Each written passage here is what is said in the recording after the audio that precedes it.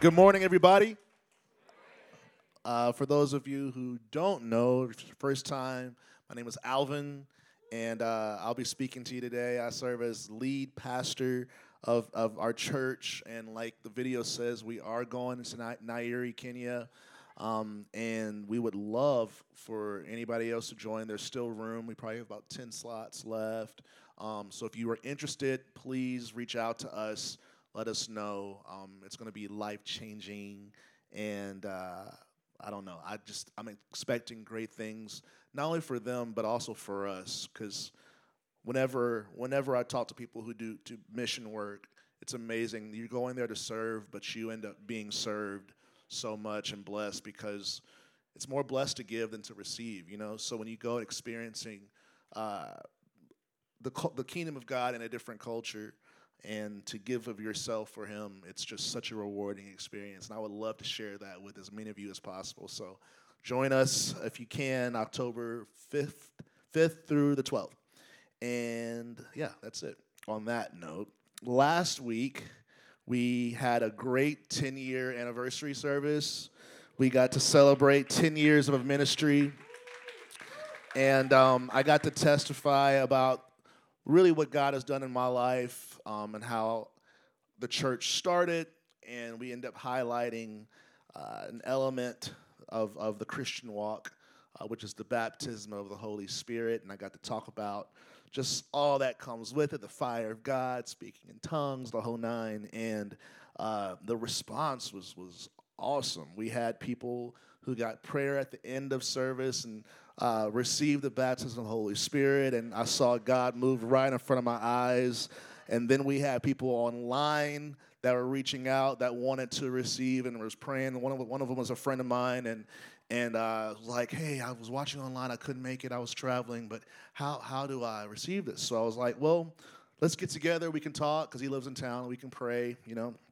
But I said, just until then, here's a few pointers, and I just kind of texted him a couple things. So I saw him that Tuesday night, and I thought he wanted to pray so he could, receive. And he said, "Oh, man, I did it already." I was like, "Oh, yeah?" He was like, "Yeah, just from your text." I said, "My text?" He was like, "Yeah, you said ask and then do it." And I asked and I did it. And it was just so simple. He said, "Man, I just felt God's holiness and just the weight of his glory, like, filled my whole room, and I never experienced something so holy and heavy, but it sounded exactly like my experience. Like, it sounds exactly like what happens when the Holy Spirit fills your life." So I say that because God is still baptizing people in his Holy Spirit. And if you know Jesus, if you call him Lord, I can promise you that there is a baptism of fire with your name written on it. And you don't have to wait. Clearly, you can do it right where you are. It doesn't matter if it doesn't be at church. It can be by reading a text, apparently. So just know that if you ask for him to baptize, if you ask for the fire of God, you will receive it in Jesus' name. And I just always love extending an invitation for that because next to salvation, it is just the greatest gift. It's such a help for your walk. Palm Sundays, next Sunday is the Sunday before Resurrection Sunday. We get to celebrate Jesus. We're going to sing Hosanna to him. We're going to honor him and really commemorate the beginning of this amazing week that we celebrate, Holy Week and the resurrection of Jesus. I'm excited about Good Friday. It's our first Good Friday service we've ever had in person. We had an online one last year, but this is big for us, so we love for you to come on Good Friday. And then, of course, you heard we got 3 services on Resurrection Sunday, Easter Sunday, 8:30, 10 a.m., and 11:30. We'd love for you guys to come. But I'm excited for this next series. We're in the month of April. It's a new topic. The whole theme for the year is withstanding the wind. For those of you who are here for the first time, the theme for 2022 is withstanding the wind. And it's inspired by a passage in Matthew chapter 3, verse 12. John the Baptist is talking about the coming Jesus, and this is how he describes him in this verse. He says, his winnowing fan is in his hand, and he will thoroughly clean out his threshing floor and gather his wheat into the barn, but he will burn up the chaff with unquenchable fire. And winnowing is a process when you're harvesting wheat. It's a separation process that separates the chaff, the part that we don't eat, from the wheat, the part that we do. And this process uses wind to make this separation, because chaff is really loose, it's really light, and it's easily blown away.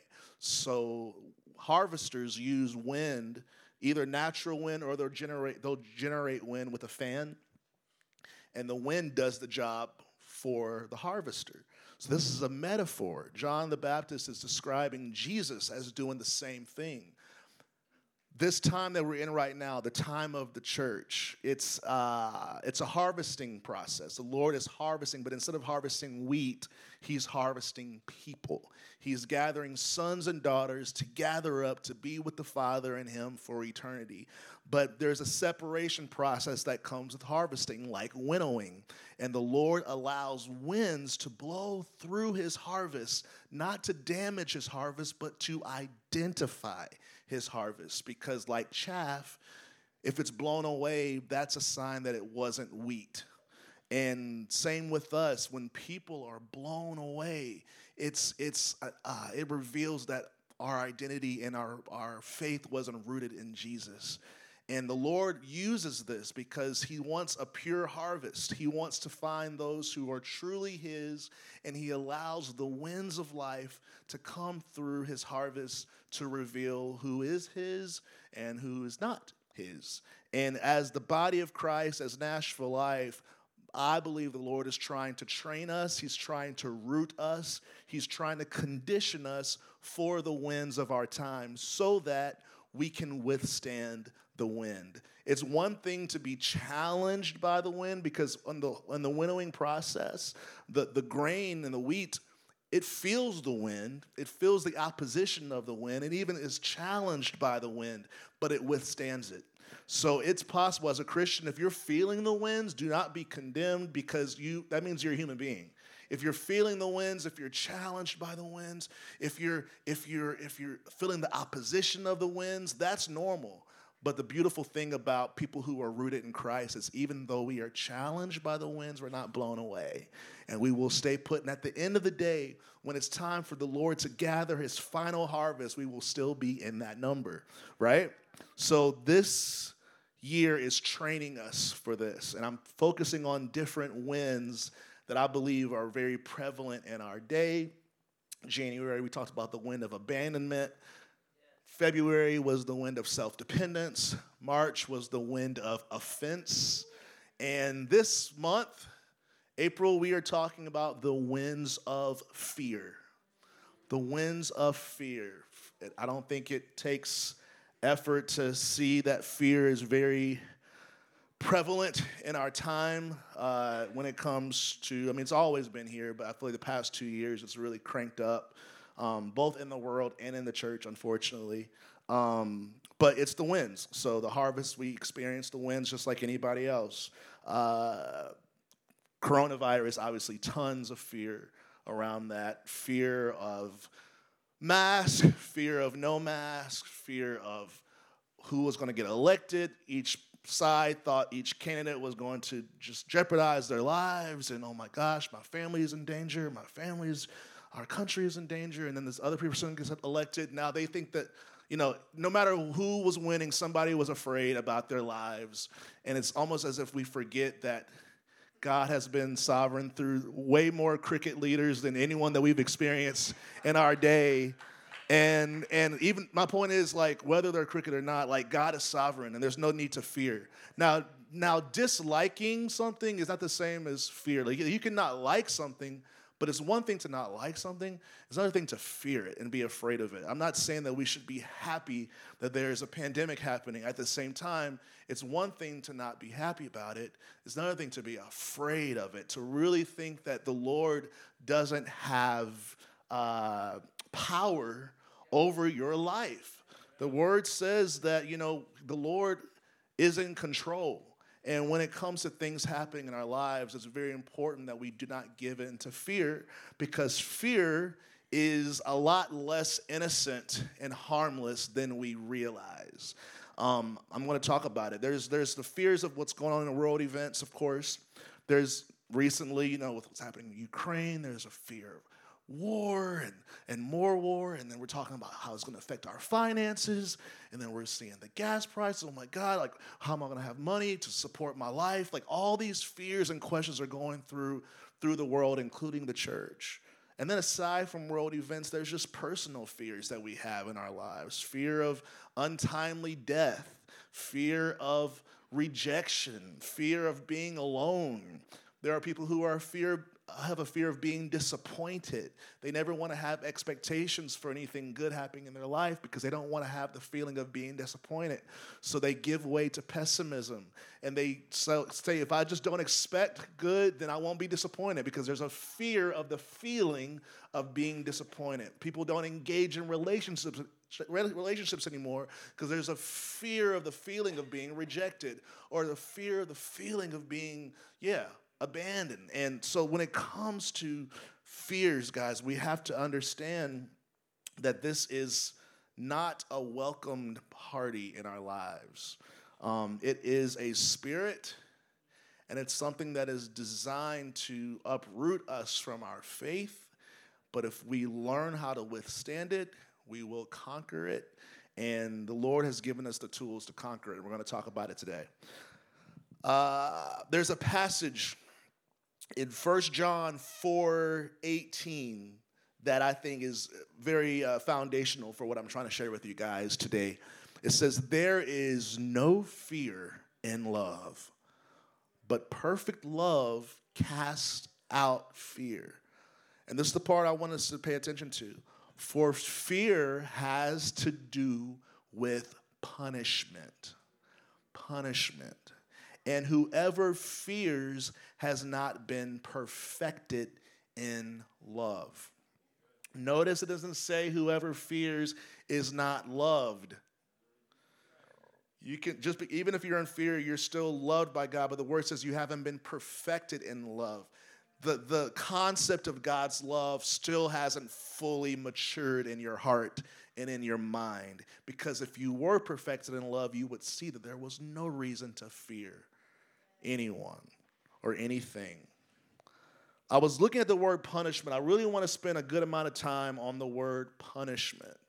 I looked up the definition of punishment, and what's punish? The definition of punish. And it says it means to impose a penalty for a fault, offense, or violation. Now, the other definition says to inflict a penalty for the commission of an offense in retribution or retaliation. Punishment is when you are being retaliated against for something that you did, a violation that you did, an offense that you caused, a wrong that you committed. And 1 John 4:18 says fear is connected to that. Fear is connected to an anticipation of punishment, thinking that somehow you are being repaid or retaliated against for a wrong that you did. Punishment, I was thinking about the word punishment and then the word victimization. You use the word victim when you're implying that like you did nothing wrong and then something was inflicted on you. But punishment is saying I did something wrong, and what's happening to me is retaliation and a payback for what I've done. And the Bible says that fear is connected to the sense that I did something wrong, and I am somehow being repaid by it, by the universe, by God, by the cosmics, by this world. The world is out to get me, to repay me for the wrong I've done or the wrong that I am. And when you have this outlook on life, everything becomes a candidate for the payment that you've been anticipating. So untimely death, you're like, I know that I've made some mistakes in my life, and it's subconscious. It's not always at the forefront of our minds, but we have this idea that I'm going to get what I deserve. And we need to learn about this because there's just so much interesting stuff that will enlighten us and help us to escape this fearful approach to life. When you're anticipating punishment, when you're anticipating the worst, everything, like I said, can look like it. So something as simple as, something as unrelated and external as COVID. Like, there could be people being like, this is it. This is how I'm going to go out. This is how the Lord is going to take vengeance against what I've done against him. Or, you lost your job. See, this is it. I knew it. I'm a failure, and I'm just destined for these things. And we start to interpret everything from this lens of, I deserve what I'm getting. I deserve to be punished. I deserve to be retaliated because I did something wrong.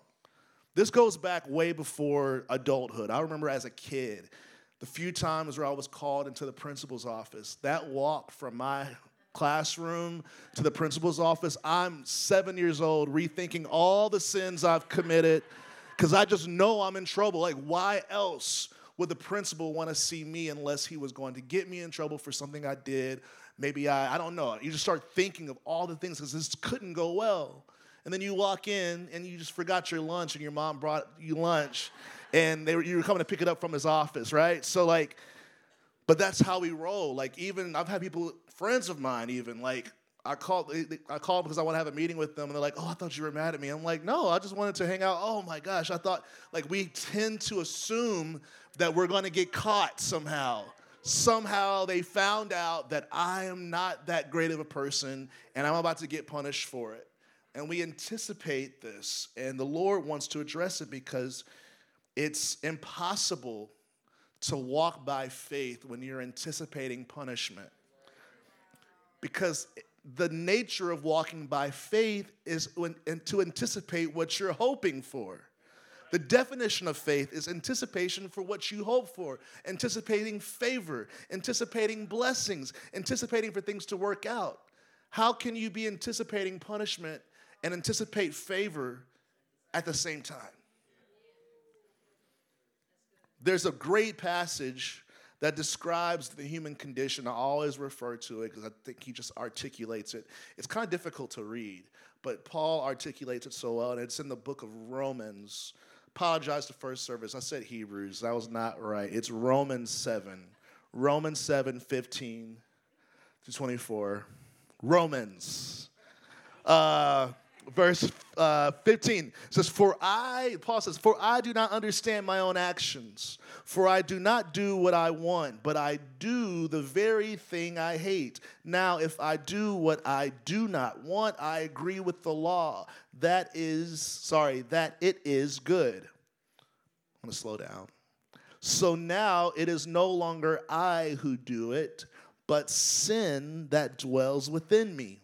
For I know that nothing good dwells in me, that is in my flesh. For I have the desire to do what is right, but not the ability to carry it out.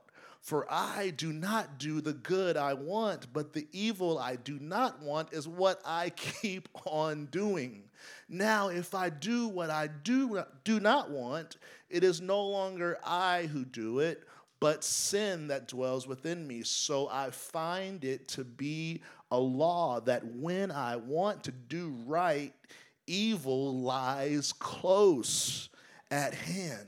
For I delight in the law of God in my inner being, but I see in my members another law waging war against the law of my mind and making me captive to the law of sin that dwells in my members. I'm almost done. Wretched man that I am, who will deliver me from this body of death? Thanks be to God through Jesus Christ our Lord. So then I myself serve the law of God with my mind, but with my flesh I serve the law of sin.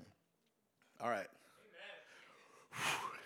Paul is describing an innate awareness that he has sin in his life. And this is an innate awareness that lies beneath in all of us.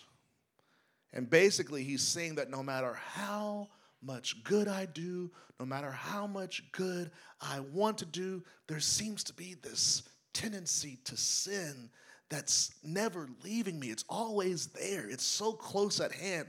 I could be laying hands on the sick, but 2 inches to the right is a tendency to do evil and sin against God. What is this? He goes, wretched man that I am.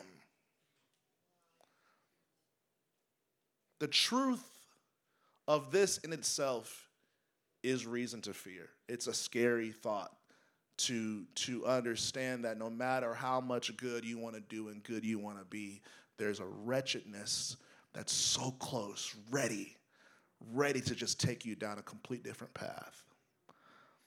And it would be scary if the scripture ended there. But we have to understand the scripture continues. Romans 7:24-25 says, wretched man that I am, who will deliver me from this body of death?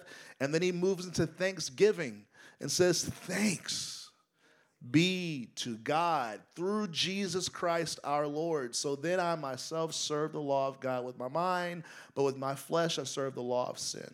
He thanks Jesus because Jesus is the deliverer from this dilemma that Paul is describing that human beings are in. This sense of wretchedness and this sense of evil that we feel in our lives, that we see in the back corner of our thoughts at times, and just that how easy it is to slip into a whole new spirit and a whole nother vein.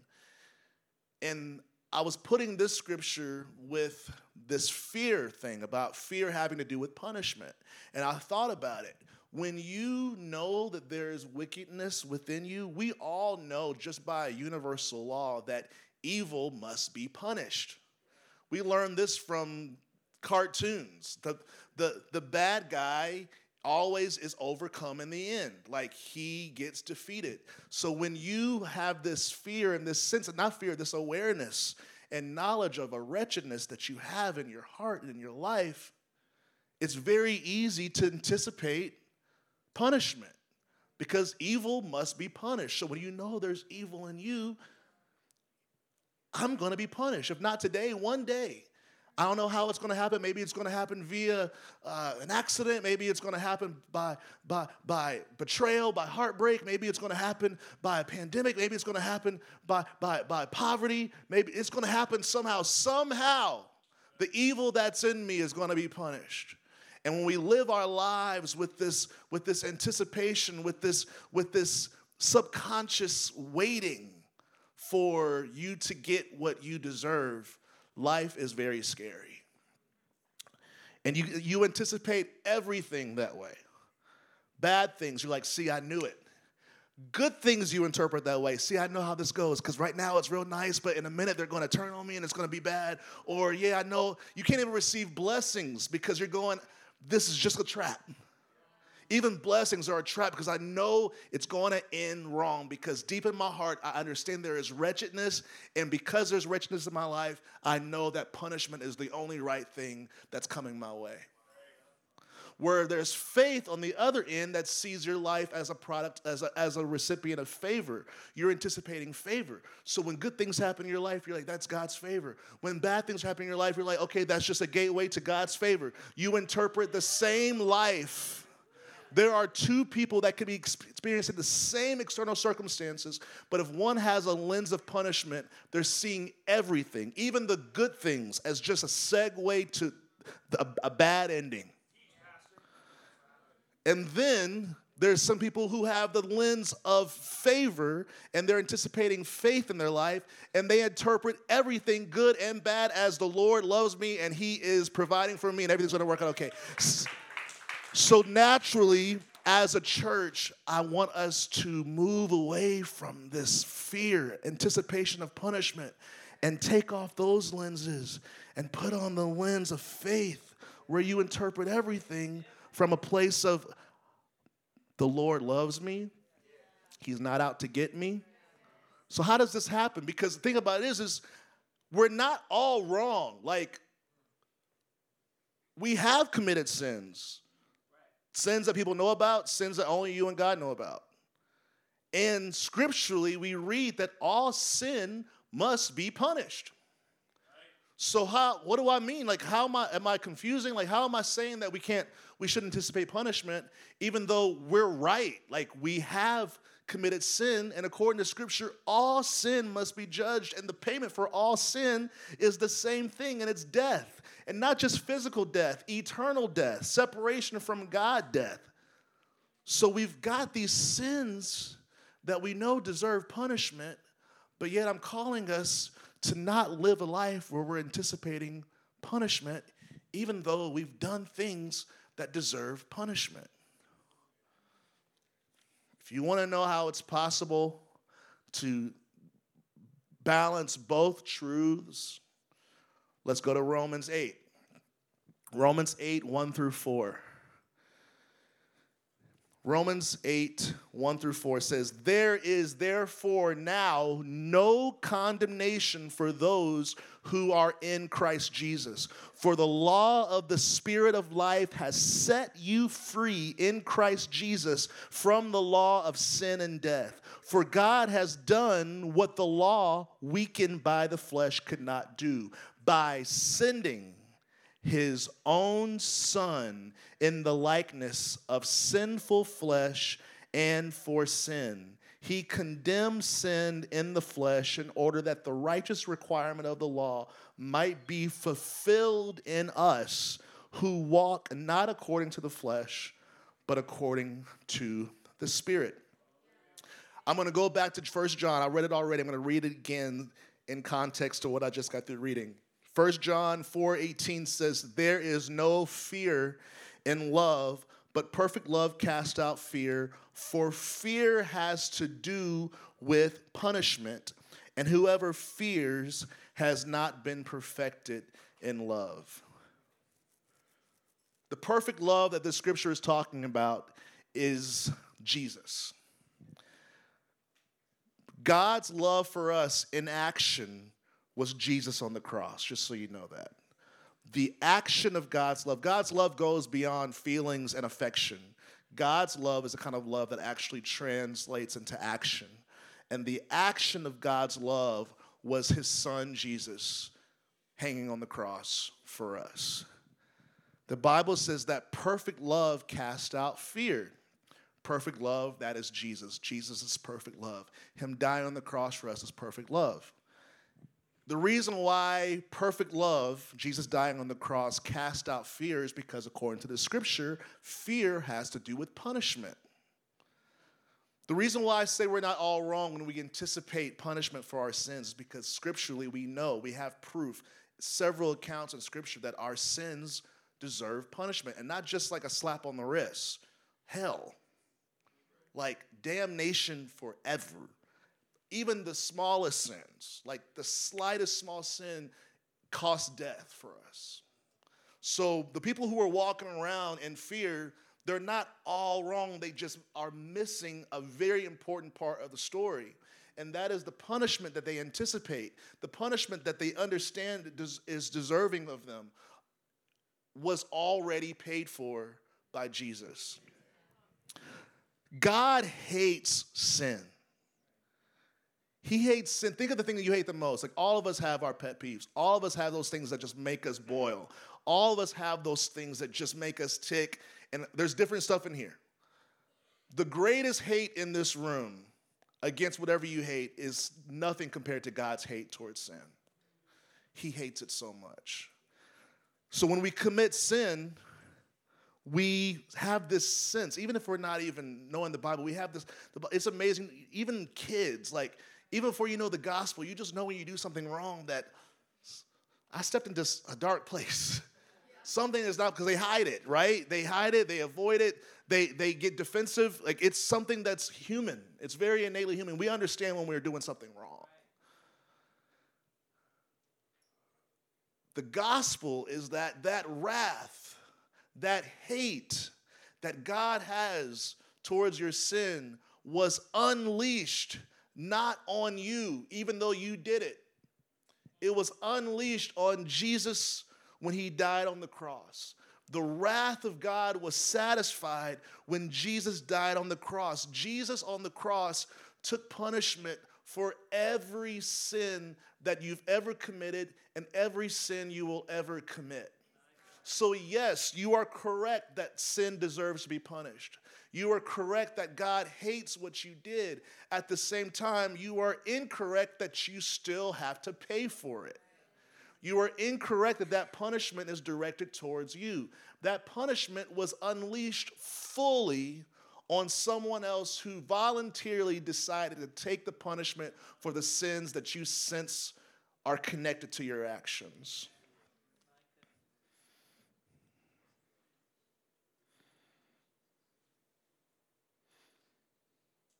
The Bible doesn't disagree.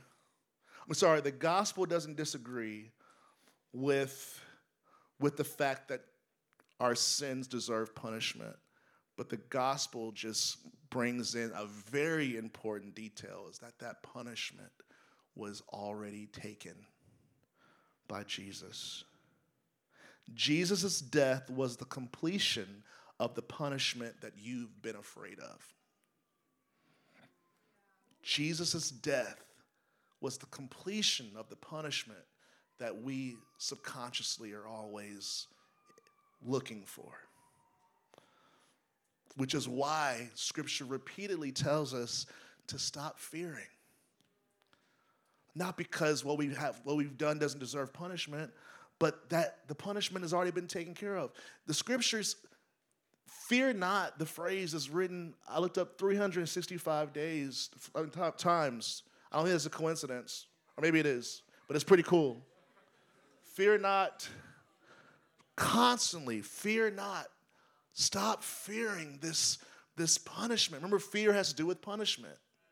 When you're afraid, even if it's something that seems so unrelated, if you're afraid of it, you somehow think this is the world's way of getting back at you for what you did that time, or what you thought that time, or what you felt that time. And the Lord is saying, stop fearing.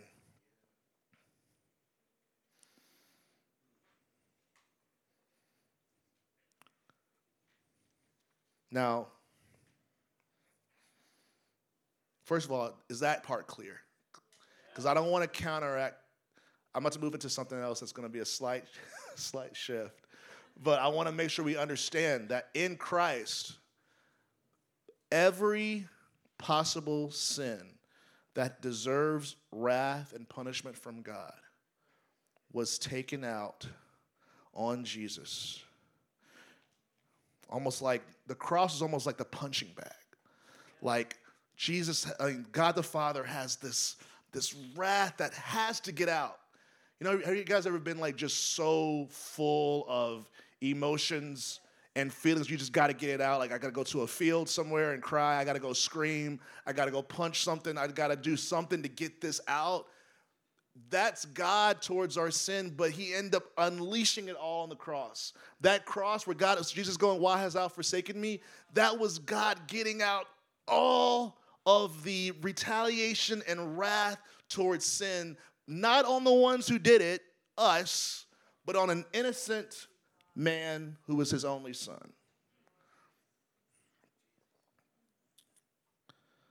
John 3:36 says, whoever believes in the Son has eternal life. Hallelujah. Amen.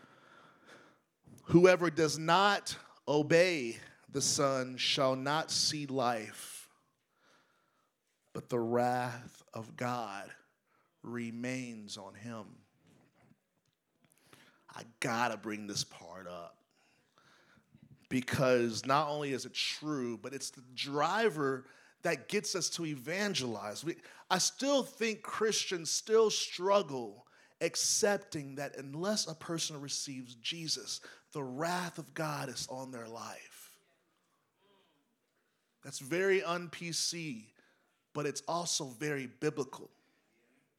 And as people of the kingdom, we must be people who are defined by the word of God and not what society says that we should or shouldn't do or think. I'm not telling us to look for ways to go against society. We don't want to be annoying and like unnecessarily just confrontational. But if the word of God says something that's different than what society says is cool, we have to be people with enough courage and enough conviction and enough fear of the Lord to stand firm in what he says. The analogy that I've given is, because how does this make sense? Like if Jesus died for everybody, which he did, and if the blood that he shed was enough to pay for the entire tab that we've run up over the whole history of humanity, every sin, basically, it's like almost like when you're going out to eat, every sin that you have committed from toddler to now has run up a bill. Each sin, it's like a tab, almost like going out to eat, appetizer, drink, this meal, dessert. Like, it's a bill. And the cross, the blood of Jesus, was payment for the entire tab for humanity. The entire tab. Every human that's in this room, that's in this city, that's in this country, that's in this world, not just our generation, but our grandparents' generation, our great-grandparents' generation, going all the way back to Adam and Eve, going all the way forward to our grandkids' generation and our great-great-grandkids' generation. Like every human being's sin was paid for by Jesus on the cross. That's how big of a deal this is, guys. That's how big Jesus is, guys. But the scripture says that whoever does not obey the Son, the wrath of God remains on him. And I love food. All my analogies are usually about food. I have gift cards. Some of us all have gift cards in our house right now. Starbucks, Chick-fil-A, I've got a few of them. And I rarely have them on me. And I'll go to Chick-fil-A, and they'll be like, it's, $12. And I'm like, dang, I don't have my Chick-fil-A gift card. So what happens is, since I don't have the gift card, I have to pay out of pocket. I can't say, I have the gift card. Can you just give me the food and, just trust I have the gift card? No, it has to be paid for. Only thing is, I can't use the gift card. I have to pay my own cash. Same with Starbucks. I've got some Starbucks gift cards. And, I'll be there. I'm like, oh, man, I don't have it on me. So I got to pay out of pocket. The cross of Jesus is a gift card for your sin. It's the gift card that was purchased for your sin. But if you don't use it, you will find yourself having to pay for your own sins out of pocket. Even though the gift card is paid in full, when it's time to pay for your sins, if you have not acknowledged Jesus Christ as Lord, if you do not obey the Son, you will have no choice, like me at Chick-fil-A. If you want to pay for it, you've got to pay for it out of pocket. And the only thing about that makes sin different than Chick-fil-A is I don't have enough to pay back God for all of my sins, which means I have to go to hell. Hell is where you go when you can't pay the debt of your sins. So we have people with a gift card with their name on it, but because they refuse or because they don't know to point to Jesus, because we're not going out sharing them, I'm talking to myself, they're walking around and they're being set up for a life to where when it's time to settle the accounts, they will have to pay out of pocket, which no human being can do. The tab of our sin is way too high. None of us have the resources to properly pay back for our sins, because scripturally, the only thing that pays for sin is the blood of the Lamb. The blood of the Lamb is the only proper payment for any sin that we've committed. So when you don't acknowledge the blood of the Lamb and when you don't submit to the Son of Jesus, you are forced to have to pay out of pocket, which no one can do, which is why hell is the destination.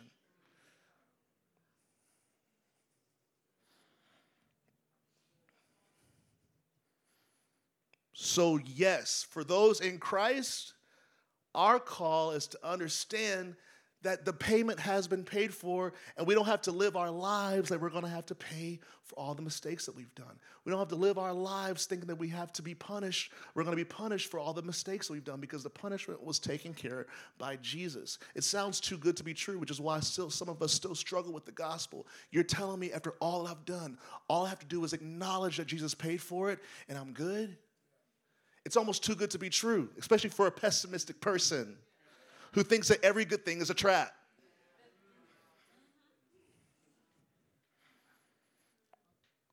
But it's just that good. And as good as it is to receive it, it's just as tragic not to. Do you see that John 3:36, whoever believes in the Son has eternal life? It's paid in full. But then it has to say God wouldn't be God if he didn't let you know the alternative. He has to let you know the full thing. He loves us. He has to tell us the whole thing. Whoever does not obey the Son shall not see this eternal life, but the wrath of God remains on him. It's almost like the line of fire. Like when you believe in Jesus, the wrath that God has towards your sin bypasses you and it goes on Jesus. But for those who don't believe in Jesus, the wrath of God, there's nothing to ricochet it. There's nothing to redirect the wrath. Jesus redirects God's wrath from being on you to being on the cross.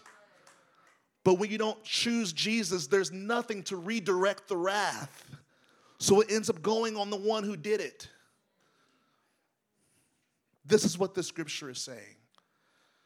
This is why it's important for us to be grateful, and this is why it's important for us to share the news of Jesus, that there is someone who has paid for what you sense that you're going to be punished for. He's paid for it, and all you have to do is acknowledge him. All you got to do is obey him. I shouldn't say that. All you have to do is don't acknowledge him. The Bible says who doesn't obey the Son. I have to be careful with my words, because it's one thing to acknowledge Jesus, it's a different thing to obey him.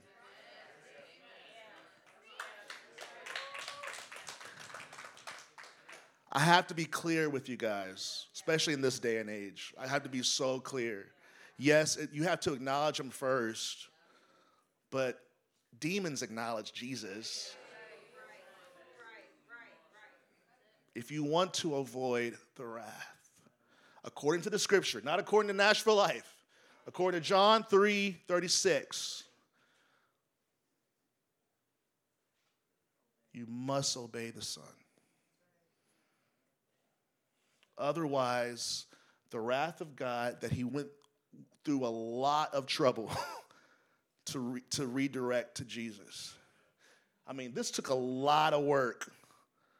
Generations of prophecy and, the whole Old Testament, all from Abraham, even from Adam and Eve. Like the Lord, this was such a plan to make sure that this wrath of God would be nowhere near us. He went through a lot of work to make sure that we would be saved. That's where salvation, you know the word salvation? Salvation means you're saved from this, God's wrath. Have you ever wanted to know how people say you're saved? Like, you're saved from more than just sadness. Like, you're saved from God's rage and wrath and punishment, which is so great to be in Jesus. We're under the shadow. Like, we're inside. Like, God's wrath is happening. The Bible says he who dwells, it's almost like there's bombs going outside, and those who are in Christ are under this covering. And we're still in a time where people can still come under the covering.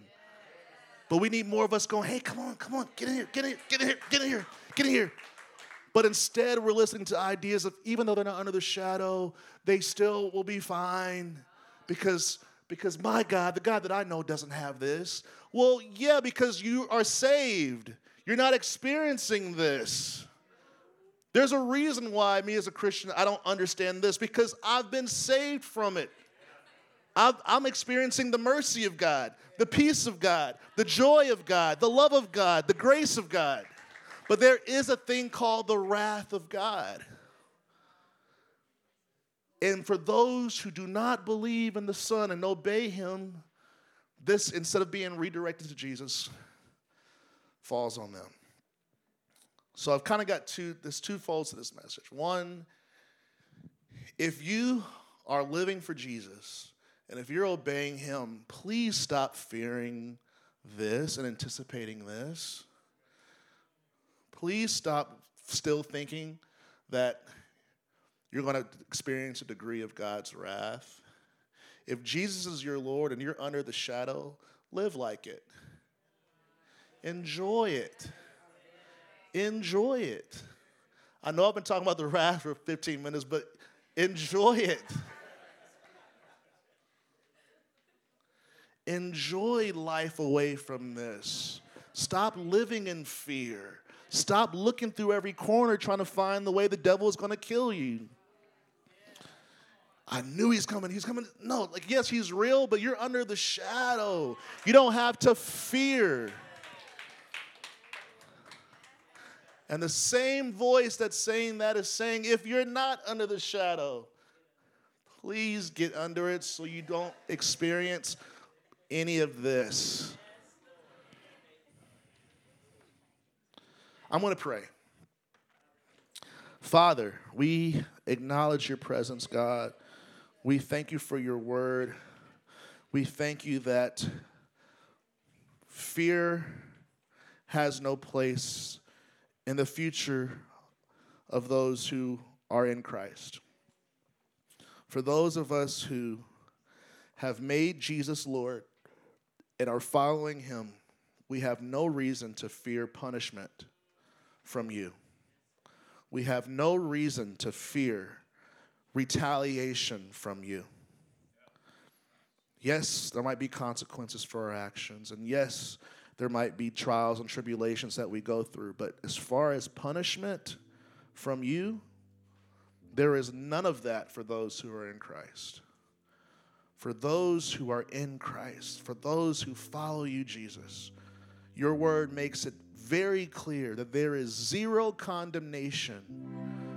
God, so we turn away from the anticipation of of punishment, seeing our lives through a lens of God is mad at me, God is going to get me, God is out to pay me back for all the wrong that I've done. Lord, help us to remember Jesus on the cross. And whenever we see a cross, or whenever we hear about the cross, or whenever we sing about the cross, let it remind us that the punishment that was assigned to our lives were redirected. The punishment was redirected and poured on Jesus. Jesus, we thank you because you didn't do anything wrong. You were spotless. You were without sin. You were perfect. You were innocent. And you paid the cost for every possible mistake, every vile act, every crime. I mean, from the worst to the worst, God, you took all of that on so that we could avoid the wrath of God. So, Jesus, we thank you because you did not have to do this, but you voluntarily obeyed and finished the entire process.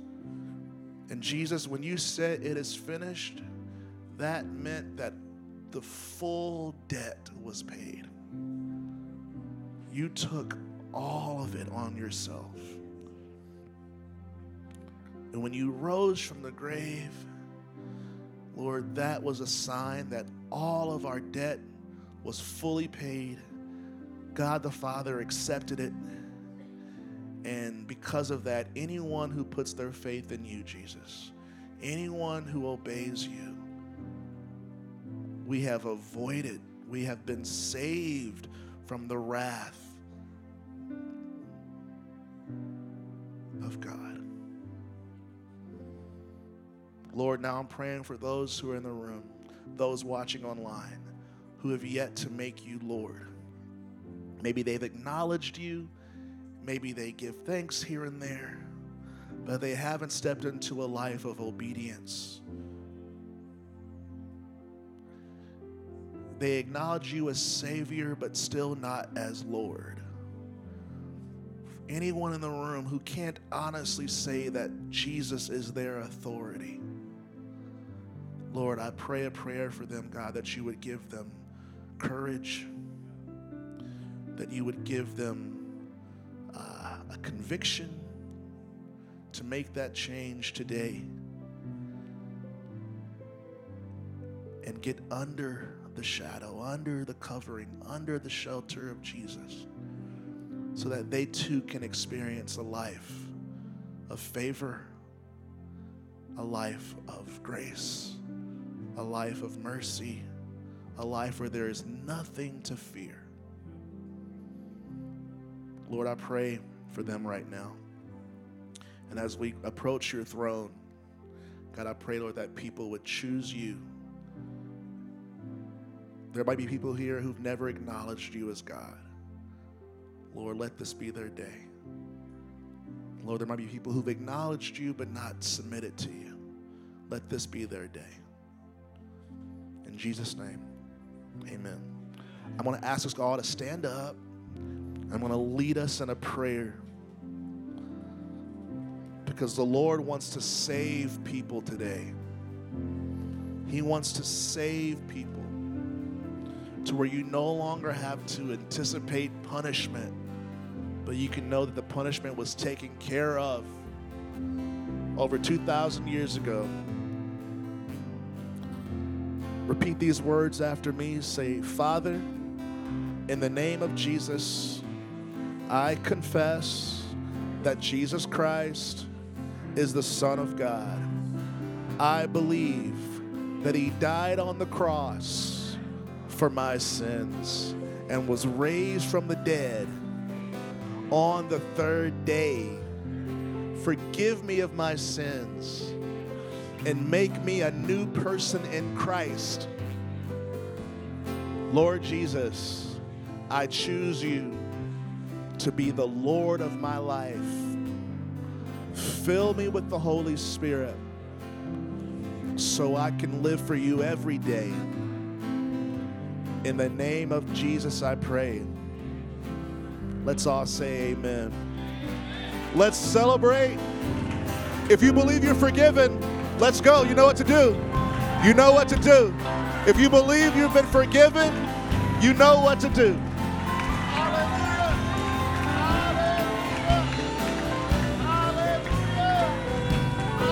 Let's keep it going.